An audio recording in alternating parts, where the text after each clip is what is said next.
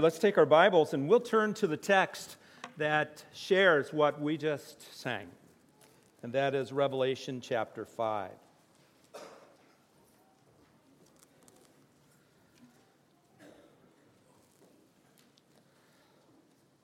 Now, when we think about the resurrection of Jesus Christ, often we think of it in terms of the historical fact. Jesus Christ is risen, and we're thankful for the history of the resurrection.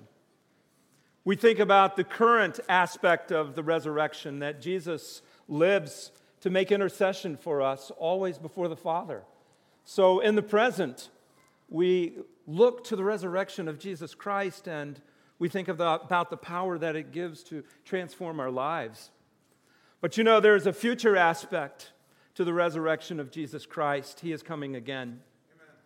And we look forward to that because the Scripture paints a beautiful picture of what it is that will come and who it is who will come. And that is the risen Lord Jesus Christ. When we look in Revelation chapter 5, it's picking up in the middle of a vision that begins in the 4th chapter of Revelation. And in the 4th chapter, the throne room of God is discussed in a vision that God had given to John, the author of this book, the same John who was a disciple of Jesus Christ. And in this vision, he shares the majesty, the worship, the glory of being before God Almighty as he sits on his throne, and as angels worship him, and as 24 elders worship him. Now, many understand the 24 elders to be from the 12 tribes of Israel and the 12 apostles. It's a representation of all who have been affected by the program, the plan of God's salvation. But here is this throne room, and we aren't, in our context, familiar with what a throne room is, but in the first century, everyone would have understood what that meant. It's a place of authority. It is a place of honoring the king. It is a place where official decisions are handed down. And here is this throne room of God. And it's described with such beauty in that 4th chapter. I would encourage you, after the service, go home and read that 4th chapter. And it crescendos with all of these beings, the angels, the elders, the living creatures, all of them giving praise to God as the Creator and the one who is seated on the throne. But then we come to the 5th chapter. And in the 5th chapter, something new is introduced. We find the risen Christ introduced to us in this 5th chapter. And it begins by a discussion where there's a scroll in the hand of God who is seated on his throne. And this scroll has 7 seals. Now, for us, we don't think in terms of a seal being much more than something you break to get at something, and it's a kind of an inconvenience rather than meaning anything to us. But in the first century, they would take a scroll and they would take wax or clay or something and place it on the corner of the scroll, on the edge, the paper edge, that folded over onto the other part of the scroll. And they would take a seal and they would melt wax or put something other material where an imprint could be made. And often a ring was used to make that imprint. And the idea was anybody could come up and break the seal physically, but you'd better have the authority behind you to break it in order to really be able to pull it off. And that's what we find here in this heavenly scene, this scroll, and they're wondering who has the authority to open these seals. So let's pick it up at the first verse of this 5th chapter. And what we find is this question: who is worthy to carry out God's plan? Really, when we look at the scroll is the outpouring of God's purpose, God's plan for his judgment on those who have not followed him, on those who have perpetrated evil in this world.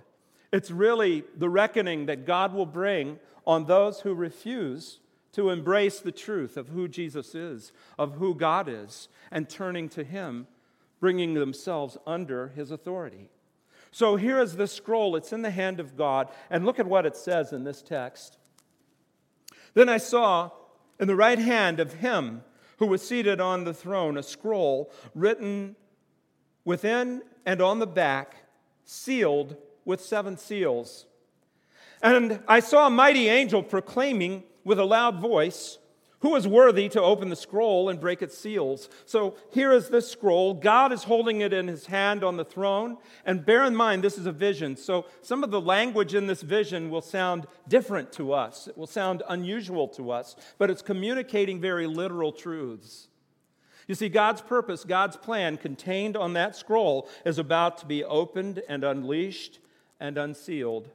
As a matter of fact, the bulk of the book of Revelation deals with those seals being opened. Chapters 6 through 19, where often when we think of Revelation, that's where we go to. The judgments that God will bring upon the earth because of the sin of man over the centuries, over the time of human history. God will unleash his judgment finally that he has been storing up and holding back. But these seals that will be opened have authority behind them because they are executing the plan and the purpose of God. So who can do it? Who can open this seal? It's a dramatic scene as we look at it, because after the angel proclaims this, look at verse 3, and it says, "And no one in heaven or on earth or under the earth was able to open the scroll or even look at it."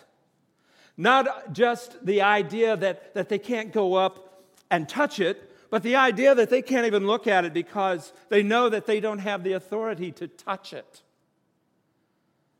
Someone unique, someone special, and only that person has the ability to go and touch and open up the scroll. Then in the 4th verse, look at John's response. John's response was to weep. It says, "And I began to weep loudly because no one was found worthy to open the scroll or even to look at it." You see, John, in this vision, had seen Almighty God. He knew of the importance of this scroll. And he knew that it was supposed to be opened. But he wondered, how can it be? How can it ever be opened? How is this going to come to pass? And so he weeps. And the way this is framed in the original language, he weeps again and again and again. He is sobbing because he knows that this is supposed to happen. This is the purpose and the plan of God. And yet, here it is, sealed up, not to be opened. But then we come to the 5th verse. And the hero of our story comes on. The one who won the victory, the Lion of Judah, the Root of David. Look at what it says in verse 5. "And one of the elders said to me, 'Weep no more. Behold, the Lion of the tribe of Judah, the Root of David, has conquered. There is one who is worthy.'" We know him as Jesus Christ. He's described as the Lion of the tribe of Judah. The power, the majesty of the lion depicts for us a picture of one who has power and authority and reigns and rules. And he was a descendant of the Lion of Judah, the line through whom the kings of Israel had all come. And more than that, he is a descendant of David. But most of all, he has conquered. Now, I believe that reference to his having conquered is a reference to the resurrection of Jesus Christ. He has conquered the grave. He has conquered sin. He has conquered death. In fact, the Apostle Paul writes the following: "He is the one who saved us and called us with a holy calling, not based on our works, but on his own purpose and grace granted to us in Christ Jesus before time began, but now made visible through the appearing of our Savior, Christ Jesus." Look at this. "He has broken the power of death and brought life and immortality to light through the gospel." This is our Christ. This is our Lord. This is the Lion of Judah. This is the root of David. This is the one who has conquered. He can open the scroll. This is a time of relief, a time of excitement, a time of thanksgiving in the heart of John, because he sees this dilemma solved by the presence of Jesus Christ. But the text goes on. And as we go on in the text, we find that Jesus is worshiped by the angels and the elders. Look at the 6th verse. And between the throne and the 4 living creatures, and among the elders, I saw a lamb standing as though it had been slain. You know, John often refers to the Lord Jesus Christ as the Lamb of God who takes away the sins of the world. And here, the sacrifice of Jesus Christ is first emphasized. He is alive, but he is the Lamb who had been slain. And I want you to notice in this 6th verse, he is standing before God. In the 4th chapter, there are all of the elders and angels and living creatures bowing before God, worshiping him. And here is the Lamb standing, not bowing because he is God himself, Jesus Christ.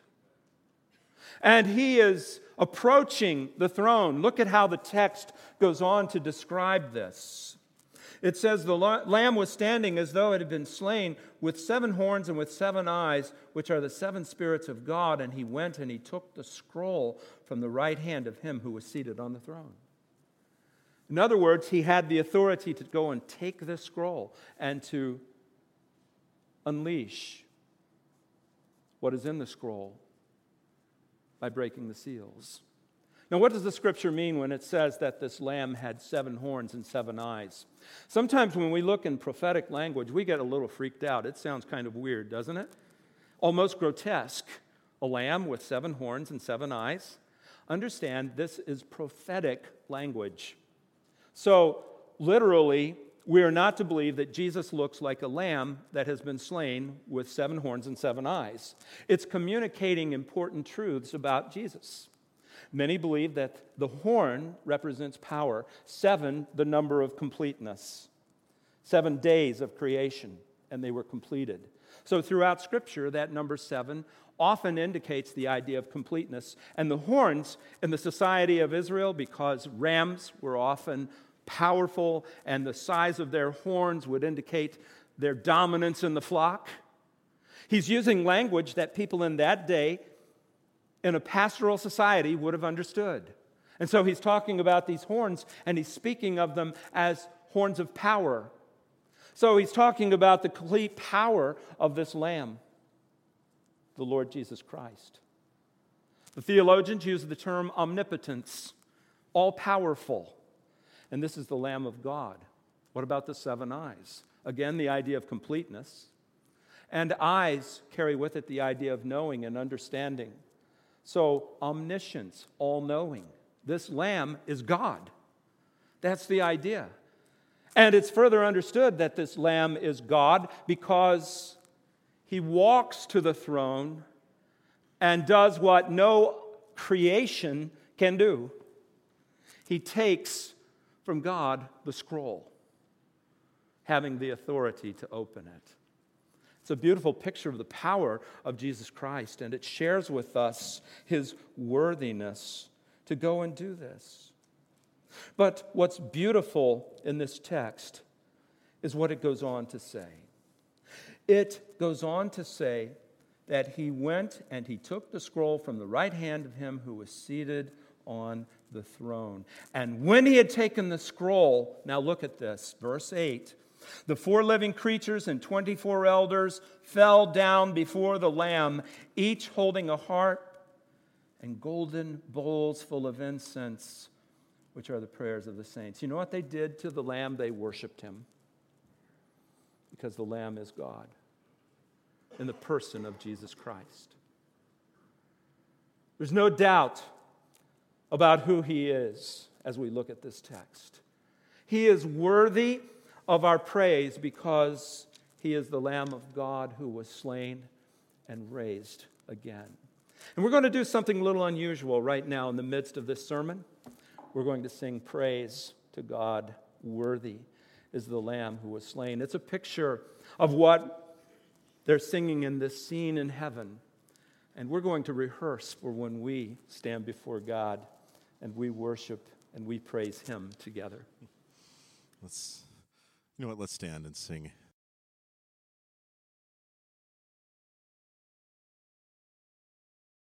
And we don't know if that's what the song will sound like in heaven. But we do have the words, and they're right here as we start the next part of this passage.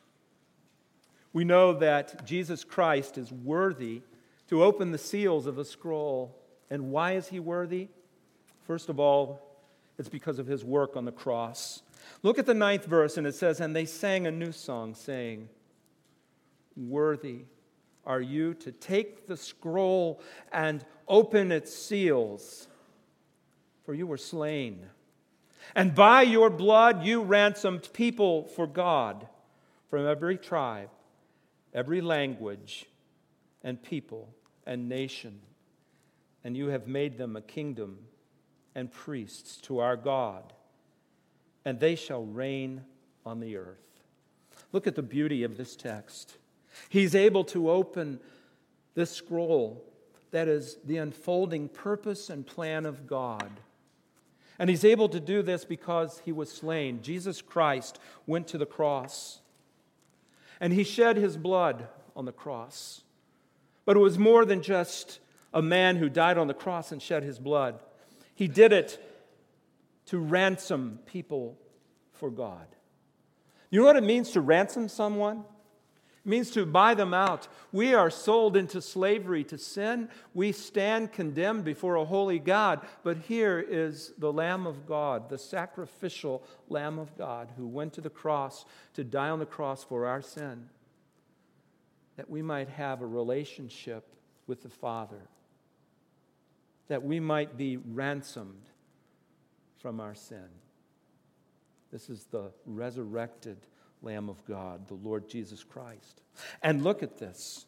He delivers people from every tribe and language and people and nation. The heart of God in our salvation is that the way of salvation, coming into a relationship with Him through the blood of Jesus Christ, is available to everyone.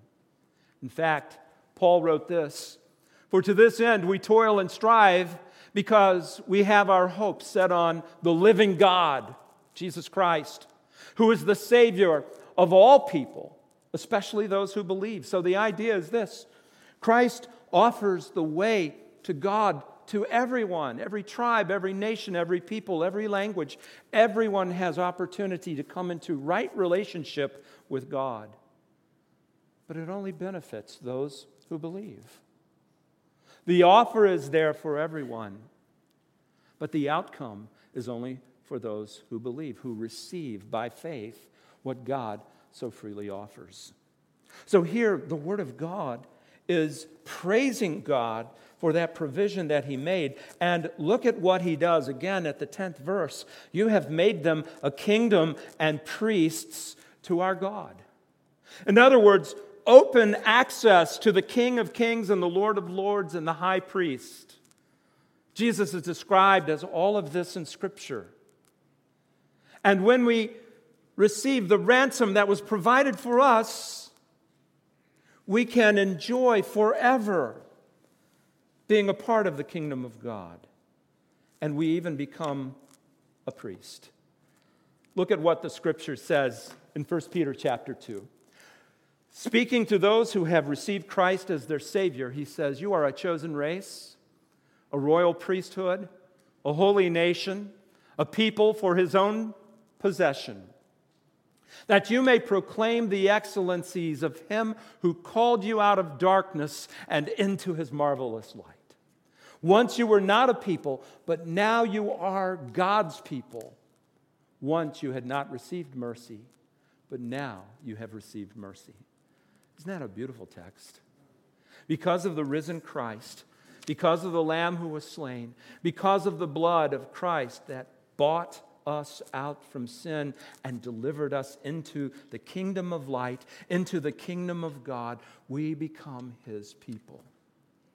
On Resurrection Sunday, what could be more appropriate than focusing on what Christ delivers us to?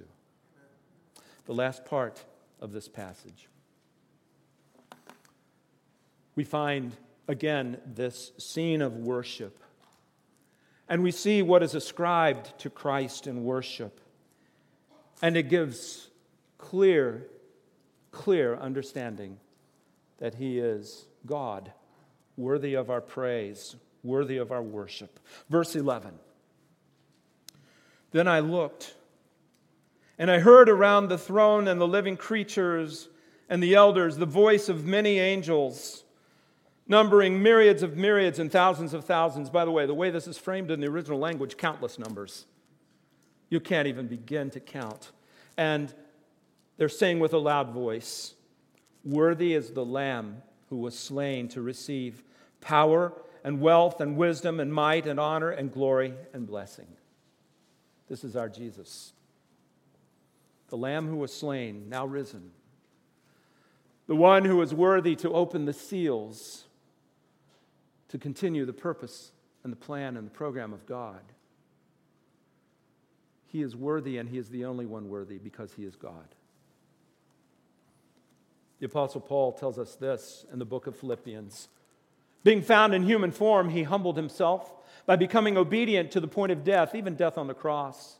Therefore, God has highly exalted Him and bestowed on Him the name that is above every name, so that at the name of Jesus every knee should bow in heaven and on earth and under the earth, and every tongue confess that Jesus Christ is Lord, to the glory of God the Father. This is our risen Christ, our risen Lord. Then look at verse 13.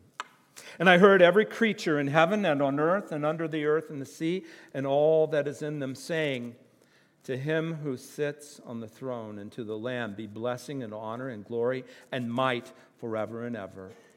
And the four living creatures, who are angels, by the way, said, "Amen." And the elders fell down and worshiped. If you can just use your imagination to picture this scene of worshiping the Lord Jesus Christ for who He is, it's so important for us to do that, I think, at this time, at Easter. We need to remember that, yes, He resurrected almost 2,000 years ago. Yes, the risen Christ is before God as my advocate, as my high priest, as the one who speaks on my behalf before the Father right here and right now. But this same Jesus is coming again. And just before His return, He will open the seals of the scroll of God.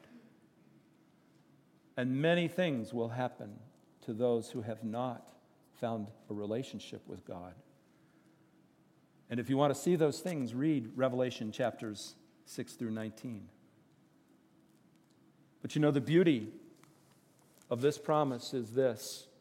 There is deliverance from this. The Lamb of God. He has bought us out. He has made us a kingdom of priests, of His people. All by the power and the sacrifice of Jesus Christ. By His blood. This scripture tells us that at some point, every knee will bow. And you know, as I reflect on what the scripture says here and in Revelation chapter 5, it's very clear in scripture that eventually everyone will recognize Christ for who He is. Recognizing Him now for who He is as Savior and Lord will bring you into a relationship with the Father. When you by faith trust that Jesus died on the cross for your sin, that brings forgiveness and the opportunity for a relationship with the Father. When that happens, you can experience that full forgiveness and that relationship with Him right here, right now. Not on the basis of things that you've done, but on the basis of what Jesus Christ, the Lamb of God who was slain, did. Buying us out from sin and condemnation. But if we refuse, and we choose not to, we will still one day recognize Christ for who he is, but we will not find him as Savior. We will face him as judge. And that's what Scripture tells us. To me, the reasonable response is to respond to Christ and find him as Savior and never have to face him as judge. Let's pray. Gracious God, thank you for this text. Thank you for this scene in heaven that reminds us that you have made a way for us to come into your grace, to come into your kingdom, to be the people of God. Lord, my prayer this morning is that everyone in this room will find Jesus as Savior, that they might not face him as judge. Bless this Easter day for each one who has come. Let us give praise and adoration and worship to you because of our Lord and Savior, Christ Jesus. Amen.